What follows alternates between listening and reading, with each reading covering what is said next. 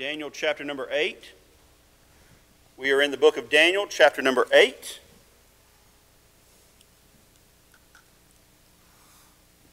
The title of our study tonight is Visions of Conquest. Visions of Conquest, the ram and the he-goat. The ram and the he-goat. Before we begin, let me just remind you that in chapter number 7, at the end of chapter 7, we ended the Aramaic section of the book of Daniel. That passage of Daniel which was written in the language of the Babylonians, Aramaic. And now we are entering into the language again of the Hebrews, the Hebrew language, beginning in verse number 1 of chapter 8. And it will stay in the language of the Hebrews all the way to the end of the book of Daniel. Now the reason for that is now these passages are really going to lay an emphasis not on the Gentile world, but on the Jewish world. And it'll be helpful for you to remember in prophecy, the Old Testament prophets could not see the church age. So when I refer to anything that may sound familiar to the church age, like maybe saints or different things like that, they take a different meaning from what we see in the New Testament. So keep that in mind as we read. So we'll go ahead and look in the book of Daniel. And we see Daniel's second vision beginning in verse number 1. And it says, "In the 3rd year of the reign of King Belshazzar, a vision appeared unto me, even unto me Daniel, after that which had appeared unto me at the first." So let's stop right here. It said that this vision occurred in the 3rd year of the reign of King Belshazzar. And the first vision that we looked at in chapter number 7 occurred in the 1st year. So these are going pretty much chronologically. In fact, Daniel makes a mention that this is the one that came after the first vision. So this is his second vision. And it says in verse number 2, "And I saw in a vision, and it came to pass when I saw that I was at Shushan in the palace, which is in the province of Elam, and I saw in a vision, and I was by the river of Ulai." Ulai. So we see the vision location being given to us in the book of Daniel. Now, to us today, we're not familiar with these names, Shushan or Ulai or the province of Elam. But all of these provinces and this city and this river deal with the region of Persia, not in the Babylonian Empire. Even though he's having the vision in the Babylonian Empire, what he is seeing deals with the land of Persia. And the first place we'll talk about is Shushan, or it's also known as Susa in the Bible. This was the capital of Persia in Daniel's day. And here's a picture of the ruins of the city of Shushan. This would stay as the capital of Persia until the building of the great city of Persepolis years later. So Daniel is seeing a vision that deals with the capital of the city of Persia. Also, the river Ulai is known today as the Kharkiv River. The Kharkiv River in Iran. It's still a river that flows today. You can go to it and see it today. He's standing by the banks of this river. Here's a picture of the river Ulai. And this is where Daniel was standing when he has his vision. And what he begins to see first is the ram. He sees the ram. It says in verse number 3, "Then I lifted up mine eyes and saw, and behold, there stood before the river a ram which had 2 horns. And the 2 horns were high, but one was higher than the other, and the higher came up last. And I saw the ram pushing westward and northward and southward, so that no beast might stand before him. Neither was there any that could deliver out of his hand, but he did according to his will, and became great." Now verses 3 and 4 tell us a few things about this ram. Number 1, he stood before the river. Also, he had 2 horns. Now pay attention that one horn was higher than the other horn. I'll explain what that means later on in the chapter. But it also says that this ram pushed westward, northward, and southward. Now that's 3 different directions, 3 points on the compass. One has been left off. And what is that point? East. So this ram is coming not from the west, but it's coming from the east. Also, this ram was undefeatable and became great. Was undefeatable and became great.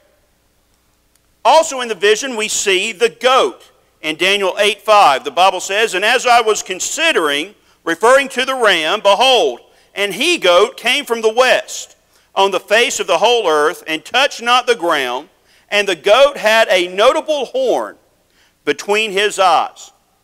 As we look at this, we see that this he-goat came from the west. The ram is coming from the east, and coming from the west is the he-goat. It did not touch the ground.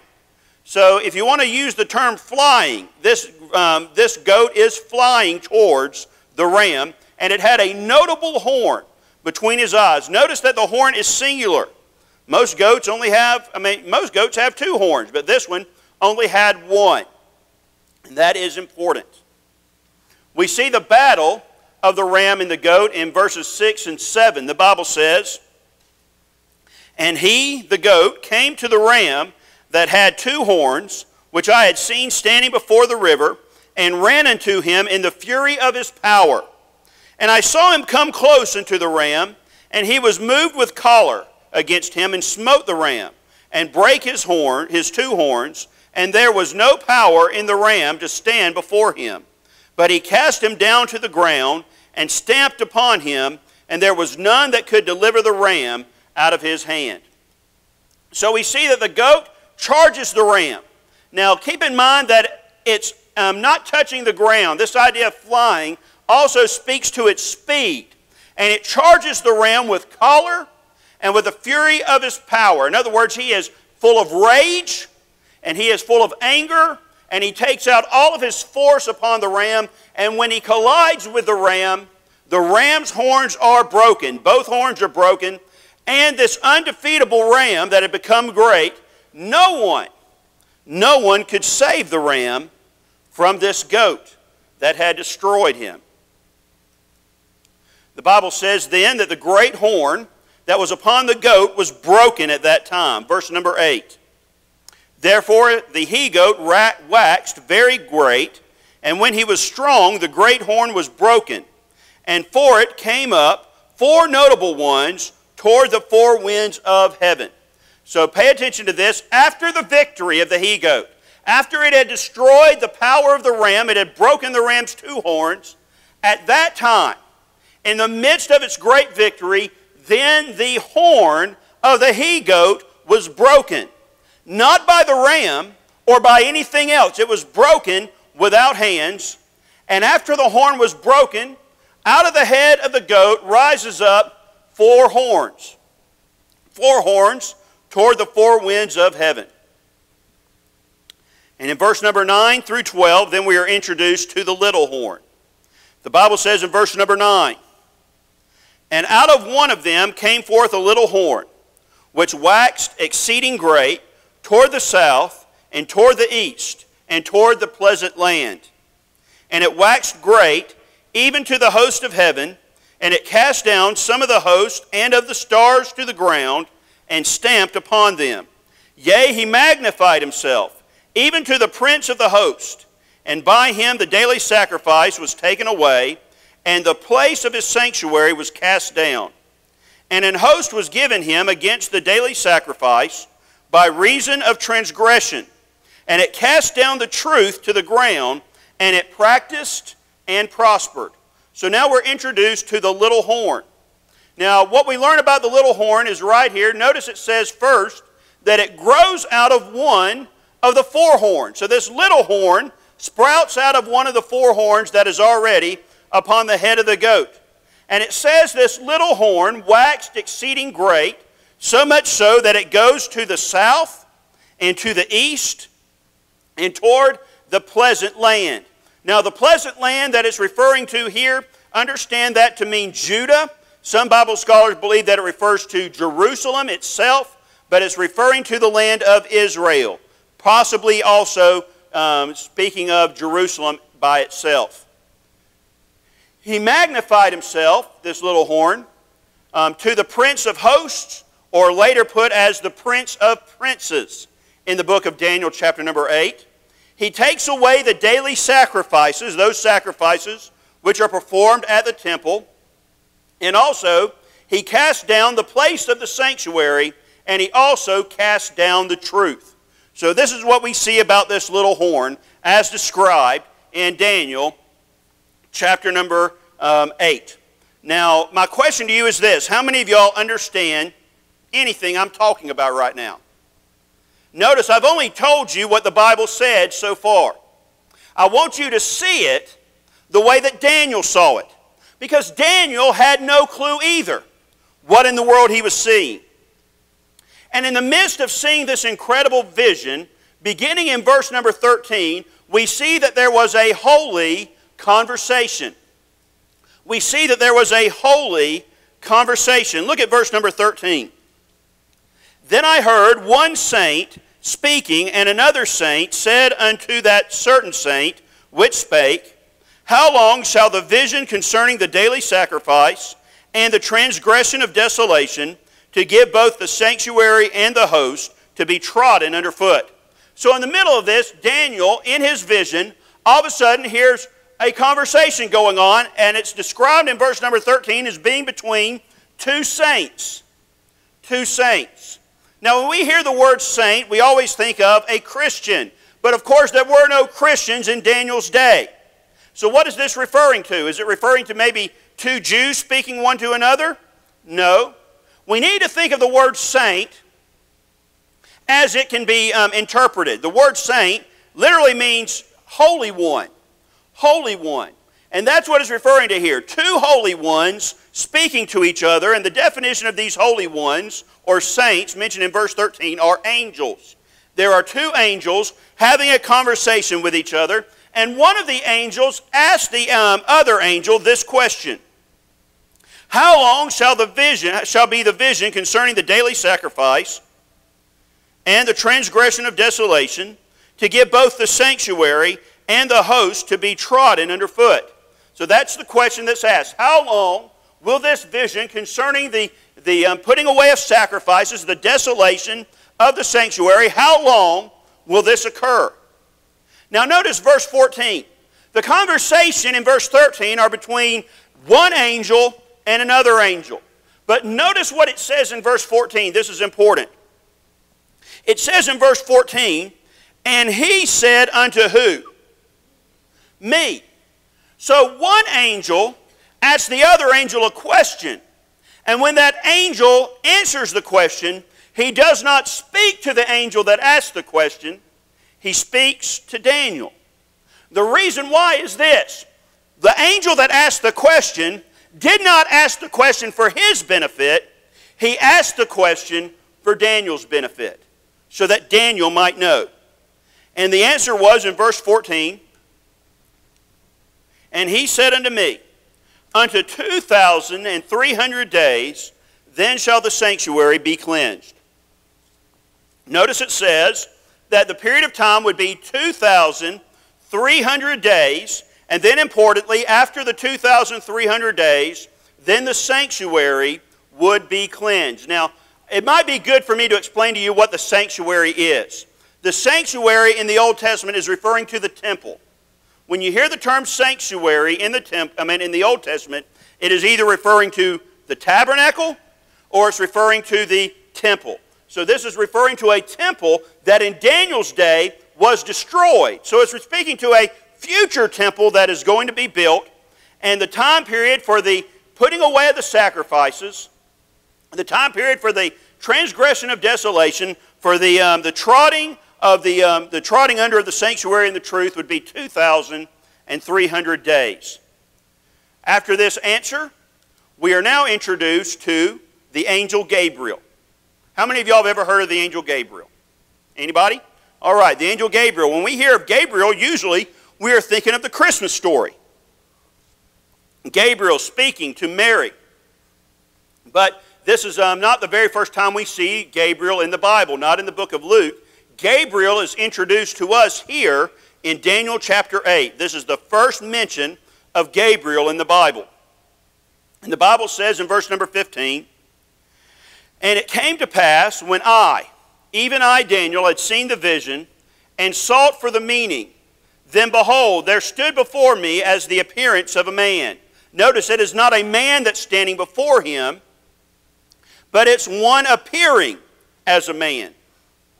And the Bible says in verse 16, And I heard a man's voice between the banks of the Ulai, which called and said, Gabriel, make this man to understand the vision. Now we see that Gabriel stands before Daniel. Before, all Daniel heard in verses 13 and 14 was a conversation between two different angels. He does not see the two angels, he just hears two people speaking. But when we get to verse number 15, then someone stands before him.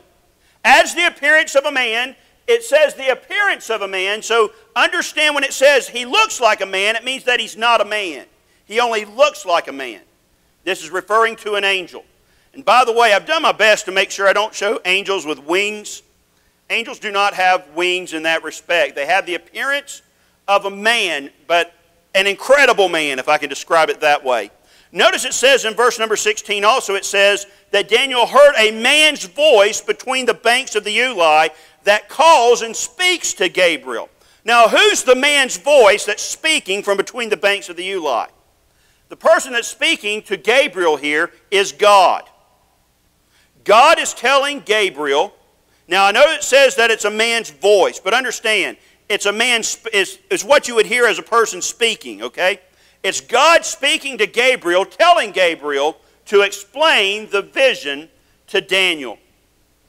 And the Bible says in verse number 17 that Gabriel begins to explain the vision. Notice in this picture that is on our PowerPoint that Daniel's no longer standing. It says in verse number 17, so he, Gabriel, came near where I stood, and when he came I was afraid and fell upon my face. But he said unto me, understand, O Son of Man, for at the time of the end shall be the vision. Now as he was speaking with me, I was in a deep sleep on my face toward the ground, but he touched me and set me upright. In other words, Daniel passes out. He faints.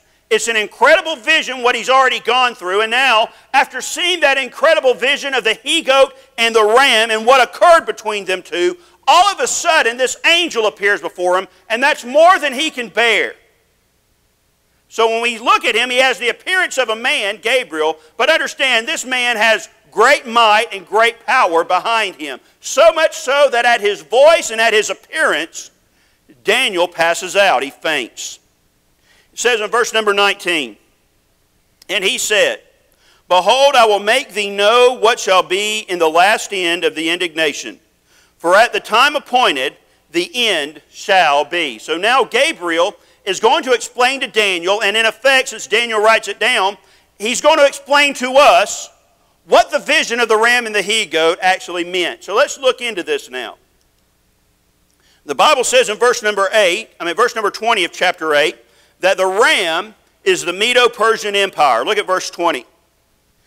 The ram which thou sawest, having two horns, are the kings of Media and Persia.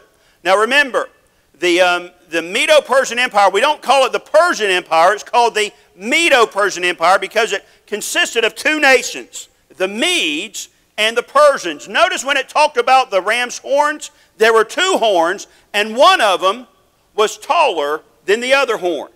That represented the fact that Persia had the power in the empire. Media was a kingdom that joined along with Persia to create the empire, but the strong nation was Persia, and that represented the bigger of the horns. Persia did. So we see that the ram, which had two horns, are the kings of Media and Persia. Now look at verse number 21. We see that the goat is the Greek Empire. And the rough goat is the king of Grecia. Now, Grecia is the Latin form of the country of Greece. So when you see Grecia, understand it's referring to the empire of Greece. And the great horn that is between his eyes is the first king. It is the king that founds the empire. Now, who is the one that founded the Greek Empire? One of the greatest men in secular history to ever live. His name was Alexander the Great. That's who the great horn is. Notice it's only one horn. The ram had two horns. This goat only has one horn. It's moving fast because it represents the speed and the military power of Alexander the Great. I've told you before when we've referred to Alexander the Great in the book of Daniel, Alexander the Great conquered the known world. He went from Greece all the way to the Ganges River in India. That's an incredible journey back in the ancient world. He conquered every land that he came across. Egypt, Persia, Babylon. He conquered them all the way through Afghanistan. In fact, he was the last person ever to conquer Afghanistan. Did you know that? Our last person ever to do it. He conquered Afghanistan. He went to the Indus River. And the only reason why he stopped in India was because the soldiers said, we're not going any further. We're homesick. We're tired of fighting. Let's go back home.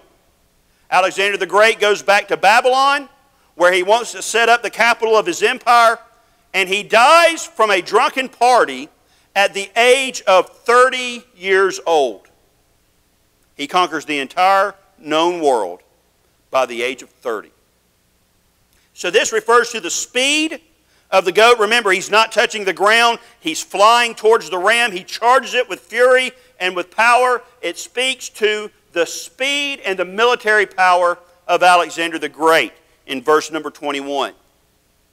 Then we see the explanation of the four horns. Look at verse number 22.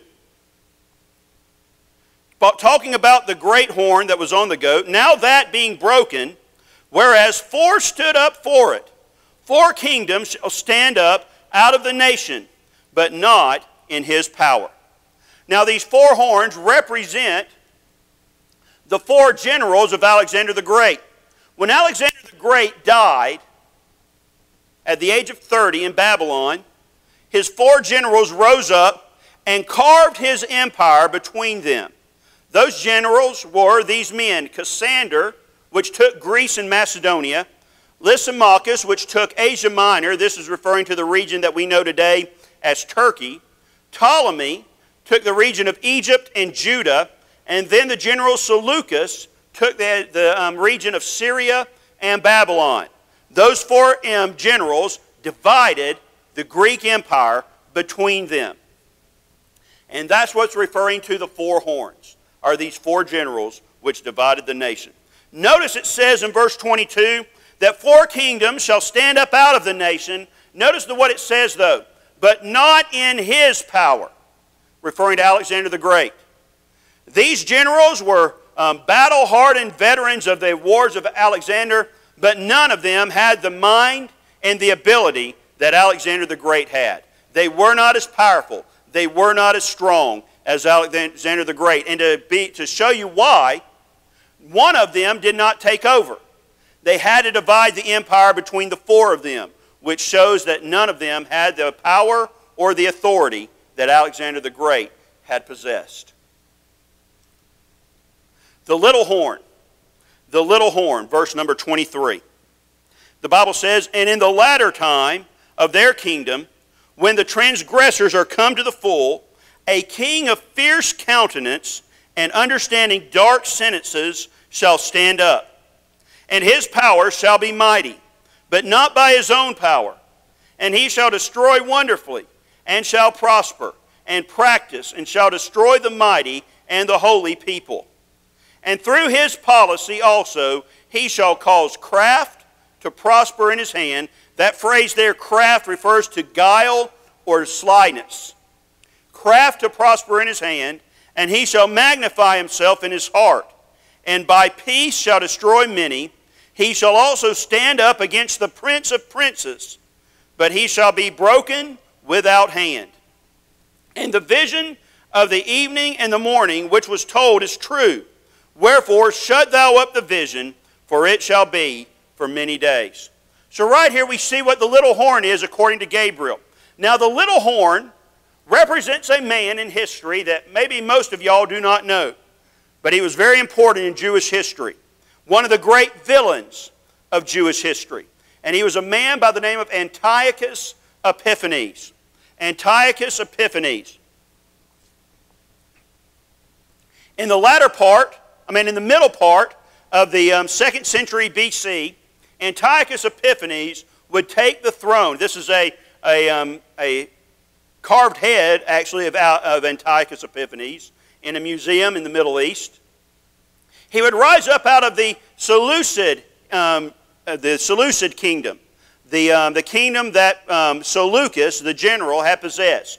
He was a descendant of Seleucus, and he takes the little, and he becomes what the Bible calls in chapter 8, the little horn. Now I want you to understand, before I tell you the story of Antiochus Epiphanes, I want you all to understand something. The little horn in Daniel chapter number 8 is not, let me say that again, is not the little horn in Daniel chapter number 7. They are referring to two different people. I'm going to explain how I know that. Number one, in Daniel chapter number 7, the little horn rises out of the beast which represents the Roman Empire, a later empire than the Greek Empire. But we see in Daniel chapter number 8 that the little horn does not rise out of the Roman Empire, but it rises out of the Greek Empire. So they are referring to two different people. Daniel chapter 7 is referring to someone who will rise out of the Roman Empire, that future Roman Empire. And Daniel chapter 8 refers to a person that rose already in our history, in Daniel's future, but in our history, rose up out of the empire of Greece. Now, what makes Antiochus Epiphanes so significant that he is prophesied about here in Daniel chapter number 7? Excuse me, Daniel chapter number 8. Well, Antiochus Epiphanes, his story is told in the book of 1st and 2nd Maccabees. Now, that's not in your Bible, and that's a good thing that it's not in your Bible, but it used to be in old Bibles. There was a group of books between the Old Testament and the New Testament, which are called the Apocrypha. Now, certain groups like the Catholic Church view the Apocrypha as Scripture. But us Baptists and most other churches in the world besides the Catholic Church do not regard the apocryphal books as Scripture. They may have some good mottos and good themes to live by, but they are not something that we would view as Scripture. It would be an example, as best as I can put it. The Apocrypha in those old Bibles would have been like putting Pilgrim's Progress in a Bible. It's a good story to read, but you're never going to see a preacher get behind the pulpit at Whitfield Baptist Church and ask you to take out Pilgrim's Progress and turn to Pilgrim's Progress chapter number 2, and we'll begin reading. He's not going to preach a sermon from Pilgrim's Progress. It's a good bit of history, those books in the middle, but we don't use them and we don't refer to them as Scripture. However, in the book of 1st Maccabees, we hear the story of Antiochus Epiphanes. Now, Antiochus Epiphanes takes the throne of the Seleucid kingdom, and immediately upon taking it, he goes to war with the nation of Egypt, the Egyptian kingdom, which was run by Ptolemy, the descendants of Ptolemy. He defeats the Egyptian kingdom in war, and because he defeated the Egyptian kingdom in war, the Ptolemaic nation, had to give the Seleucid nation the region of Judah. That's what he wanted. And he takes Judah, and Judah becomes under the reign of Antiochus Epiphanes. Now, when Antiochus Epiphanes takes over, he begins to put himself out as being something of not just a man, but he makes himself out to be a god. The phrase Antiochus Epiphanes, his name is Antiochus, his nickname is Epiphanes. And the Epiphanes there refers to a manifestation of a deity. In other words, he said about himself, when you look at me, you're not seeing a man, you're seeing a god. He called himself a god.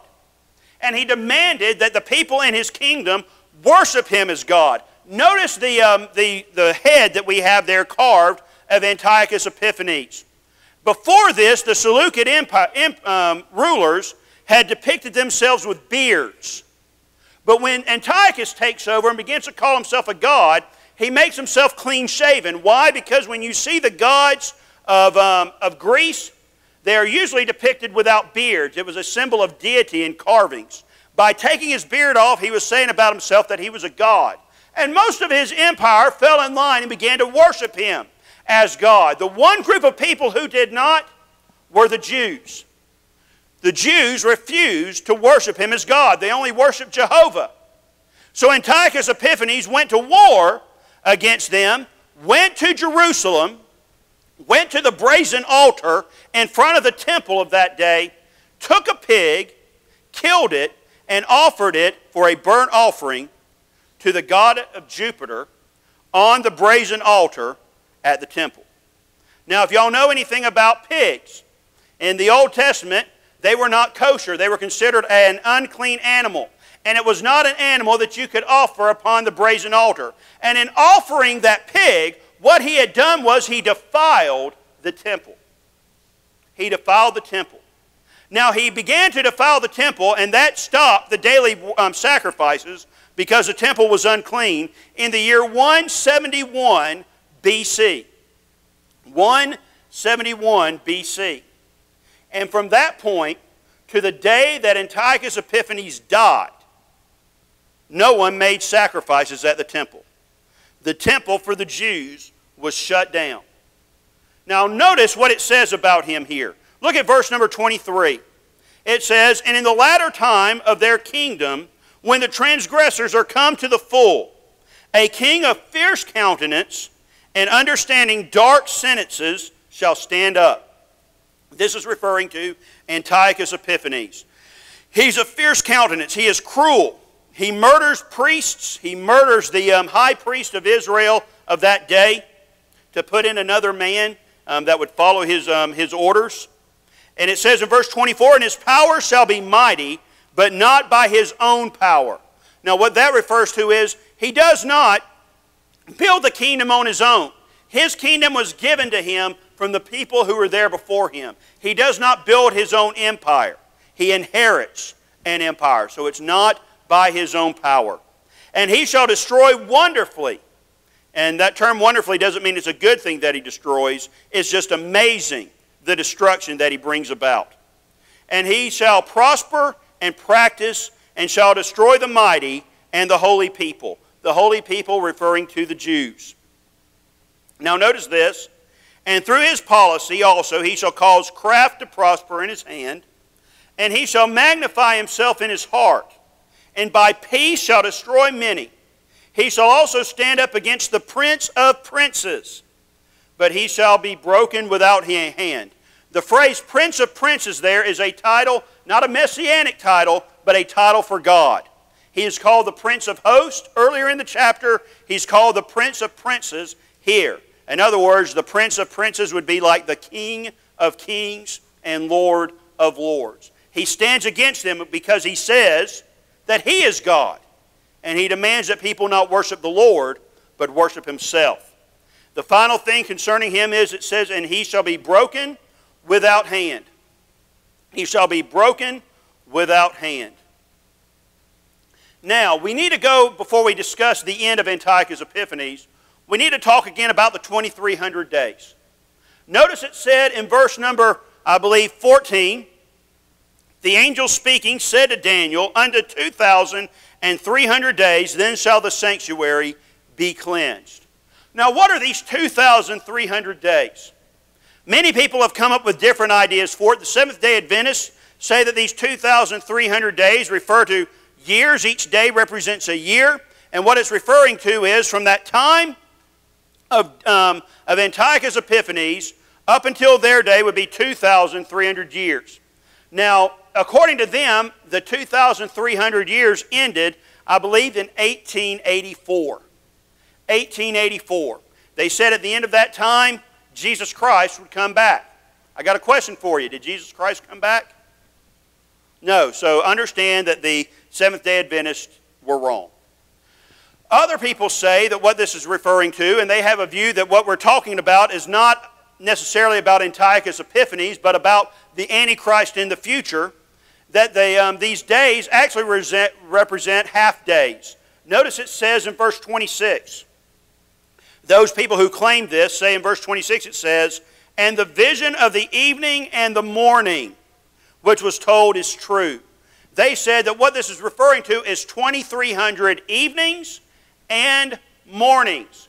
So you cut 2,300 actually in half, and you get the amount of days, which is 1,150. And they say 1,150 is almost what we would understand as 3.5 years. This is referring to future times. The problem with that is this. The Jewish sense of the term evening and morning did not refer to halves of days. It always referred to days. Think about Genesis 1:1. The Bible says what happened on the first day. "And God said, Let there be light, and there was light." And what was the next statement? "And the evening and the morning were what? The first day. This is referring to 2,300 evening and mornings. Yes, 2,300 days, not half days. So what do the 2,300 days represent? If they don't represent the 3.5 years of prophecy that we've already referred to, what is it talking about? Well, let me give you the answer. Noted Bible scholar Dr. Wilbur M. Smith said this concerning it, and I think he explained it better than I could. He said, this period of 2,300 days is the length of time during which the sanctuary was desecrated by the army of Antiochus Epiphanes. That period of time ran from 171 BC to the day December 25th, 165 BC. Now, if you add up the time, you're probably not going to get an exact number of 2,300 days. Understand that 2,300 days is not speaking to a specific end, but it's referring to a period of time. If it's 2,301 days or 2,310 days, that's not important. But the period of time that will be encompassed would be 2,300 days in this prophecy. Now remember that it said concerning this man, verse number 25, it said, but he shall be broken without hand. You see that in verse 25? But he shall be broken without hand. On December 25th of the year 165 BC, Antiochus Epiphanes had gone to war, and as he had gone to war, he was struck by a cruel disease, and he dies of his illness. In other words, he is broken but not without hand. Nobody kills him. He doesn't die of old age, so it says that he is broken, not by a sword, but by a disease. He is broken but not without hand. Now, December 25th is very important to us because we always think of Christmas. But in the Jewish world, they don't celebrate Christmas. They do have a festival, though, around December 25th. You may have heard of it. It's called Hanukkah. Hanukkah. And Hanukkah pertains to this period of time right here. From 171 to 165, the Temple of Jerusalem was desecrated. They were not allowed to make sacrifices. It had been desecrated because they had put a pig on the altar and offered it for a sacrifice. They had made the place unclean. So the Jews, when they finally find out that Antiochus Epiphanes is dead, they had retaken Jerusalem and they had made a kingdom for them which would stand for nearly 100 years. What they do is they go to the temple and they begin to try to cleanse it. Now, in order to cleanse the temple, you had to have a few things. You had to have the ashes of the red heifer. You also had to have a certain amount of oil. Oil enough to last 8 days for the cleansing of the temple. Now, the amount of oil they had to burn during that period of time, according to the story, was they had 2 or 3 days worth of oil. They did not have enough oil because Israel had become very impoverished due to the wars they were fighting. But they began to try to cleanse the temple. They put the oil in there, and that oil, which they only had for 2 or 3 days, lasted a full 8 days. And thus, when you ever see a Hanukkah candle, it has 8 candlesticks with 1 candle in the middle, and you light it for each day, representing each day of the cleansing of the temple during the time of the Maccabees. This is what the prophecy is referring to. Now, when you look at this prophecy as well, some of y'all would say, Brother Smith, you're saying that all this prophecy deals with a man that lived over 2,000 years ago, but when I read chapter number 8, boy, that little horn does sound a whole lot like the Antichrist. And you haven't said that it was the Antichrist. Understand that this little horn in Daniel chapter number 8 is not the Antichrist. It's referring to this man, Antiochus Epiphanes. However, Antiochus Epiphanes is a type of the Antichrist. He is typical of the Antichrist. He is somebody who will portend and will, in a way, show the cruelty of what is yet to come in the Antichrist. But he is not that Antichrist. He is somebody that shows the cruelty of what will go on. It is a foretaste of the horror that will go on during the tribulation. And the Bible says now in verse number 26, and the vision of the evening and the morning, which was told, is true. Wherefore shut thou up the vision, for it shall be for many days. So this angel tells Daniel, close it up. The vision's done. And understand this, it's not going to occur now. This vision is going to be many days into the future. Remember, at the time that Daniel's giving the vision, it says in Daniel 8:1 that it was during the 3rd year of Belshazzar. Who's Belshazzar? He is the final king of Babylon. The final king of Babylon. Daniel is living in the Babylonian Empire. The Babylonian Empire is the power of his day. The Persian Empire has yet to rise. Yet what Daniel's seeing is dealing with the fall of the next empire to come and the rise of the 3rd empire, the Greek Empire. So this angel tells him it's going to be many days in the future. It won't be in your lifetime. Shut up the vision. The vision is done at this time. And the Bible says in verse 27, and I, Daniel, fainted and was sick certain days. Afterward I rose up and did the king's business. And I was astonished at the vision, but none understood it. So we see here that once Daniel has the vision that he faints. When he finally gets the full explanation of the vision, it's so incredible to him that he faints, and the Bible says that he is sickened. He is sickened by the vision for certain days afterwards. After his illness, he rises up and he begins to do the king's business. By the way, verse 27 shows us that Daniel was not in Persia when he had the vision, but he was in Babylon, because he's doing the king's business when he gets back up. And who is the king? Belshazzar, king of Babylon. So what he's seeing is he's seeing Persia in the vision. He's not there when the vision occurs. Also, I want you to notice, it says that he did the king's business, verse 27, and I was astonished at the vision. What does it mean to be astonished?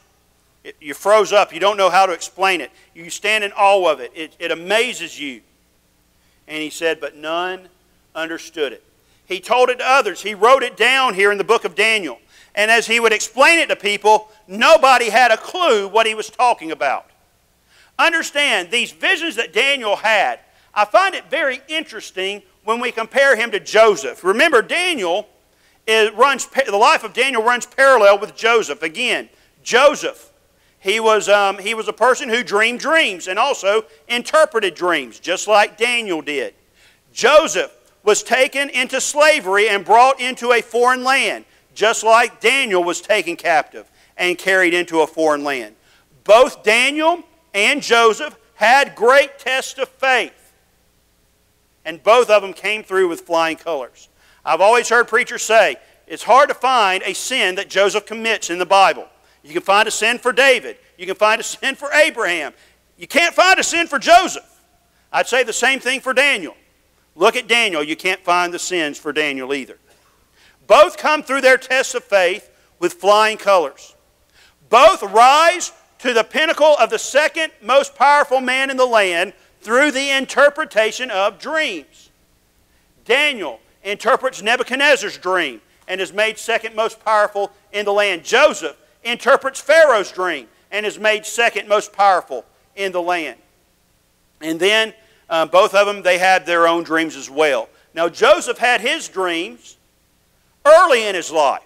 Do you remember Joseph's dreams? What did he dream? He dreamed that there was one sheaf and the other 11 sheaves bowed down to the one sheep. He also had a dream that Joseph was a star and that 11 stars and the sun and the moon came and bowed down to the one star. Now, in those dreams, it was easy to interpret what the dreams meant. Wouldn't you agree? After all, he told his brothers the dream about the sheaves, and they knew exactly what it meant. That they were going to bow down to Joseph. They didn't like hearing that Joseph, one of the youngest ones in the family, was going to be having the firstborn, the secondborn, so on and so forth, bowing down to him. Much more than that, when he told the dream to his father concerning the sun and the moon and the stars bowing down to him, his father immediately understood what the dream meant and scolded Joseph for telling him about the dream. Everybody understood Joseph's dreams. He understood what the dream meant when he had it. But Daniel doesn't understand the dreams. He can't comprehend what's going on. It's beyond his understanding. And here's an important thing when you understand Daniel's interpretation of dreams. When he interpreted for Nebuchadnezzar, remember he said on both occasions, Nebuchadnezzar, O king, it is not I that interpret the dream, but it is the God whom I serve, the God of heaven and earth, which makes the interpretation of the dream known unto you.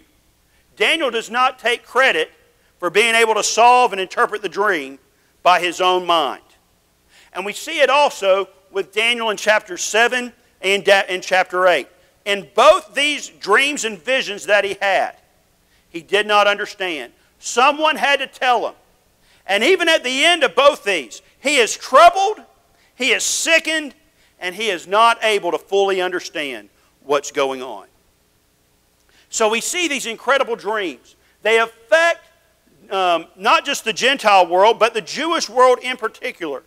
The reaction of the fall of the Medo-Persian Empire would have a dramatic effect upon the Jews. Remember, in the book of Daniel, when we have the story of the 3 Hebrew children, just to remind you, what was the purpose of the miracle of the 3 Hebrew children not being burned in the fire? Do you remember what the purpose of the miracle was? What God was trying to accomplish for the Jews at that time? It says at the very end that at that point Nebuchadnezzar passes a law. He makes a decree saying no one will blaspheme the name of the God of the Hebrews. In other words, what's happening here is no longer will the Jews in the Babylonian Empire have to fear being persecuted for worshiping God. Important miracle there. What was the purpose of the miracle of Daniel in the lion's den? It was the exact same purpose. When the Persian Empire takes over, the purpose of Daniel in the lion's den is to secure for the Jews again the freedom to worship without persecution. But when we see the Greek Empire, the persecution of the Jews ramps up. It ramps up. So why was this important for the Jews to know? Because with the fall of the Medo-Persian Empire and the rise of the Greek Empire, they would begin to taste persecution like they had never experienced during the Babylonian Empire and during the Medo-Persian Empire. They would experience it during the Greek Empire.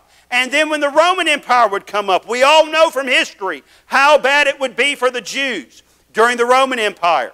And how bad it will be one day when the revived Roman Empire rises up. They will do to the Jews what the ancient Roman Empire did.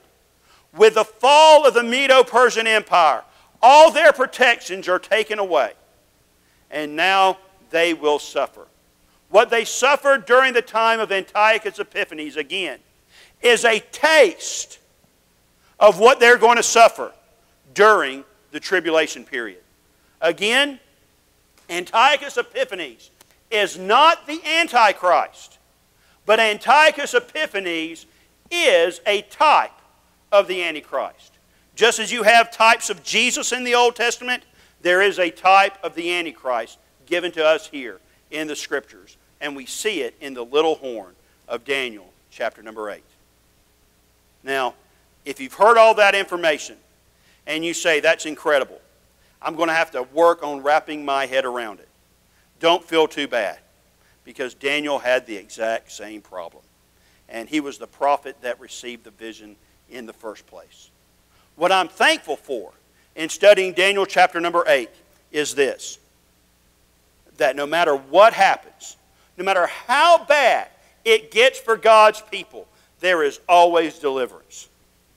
I mean, you have to think, that's pretty rough when the ruler of the land that you live in marches over to your house of worship and offers a pig to desecrate your temple to a false god, and then refuses you to be able to worship in there again. Imagine if the government of the United States went and put chains on this door and told us we are not allowed anymore to worship God. How bad would that be? That would be rough, wouldn't you agree? But notice, even for a man who rose up, he was mighty, he was fierce, he was frightening, he was a man who uttered dark sentences, he was evil. Even a man who stops the worship of God, we see that the power of God still works. The Bible says, no, he did not die by the sword. He did not die by his own hand. And no, he did not die of old age. A disease took him, which is one of the weapons that God uses against his enemies. God is still in control. So don't fear what's going on in this world. Be concerned by it. Pay attention to it. But do not fear, because we worship God. And God is the winner every time. We are not on the losing side. These visions reaffirm to us time and time again that God is faithful and God is true. And let us be grateful for that. Amen? Amen. Let's all stand. Brother Randy's going to come at this time. We'll have a couple of verses of an invitation hymn. Maybe God's spoken to your heart today as you're standing. Maybe there be some people that would like to come down here and thank God for His deliverance. Even in frightening times, God is still in control. Maybe you'd like to come down here and thank Him. If you would, maybe spend a couple of moments down here. It would be some time well spent. Maybe there's someone who wants to come and pray for a sick loved one. Maybe for a lost loved one or somebody out of church. Take this opportunity to do business with God while you have the chance. Let's do business with Him as we sing.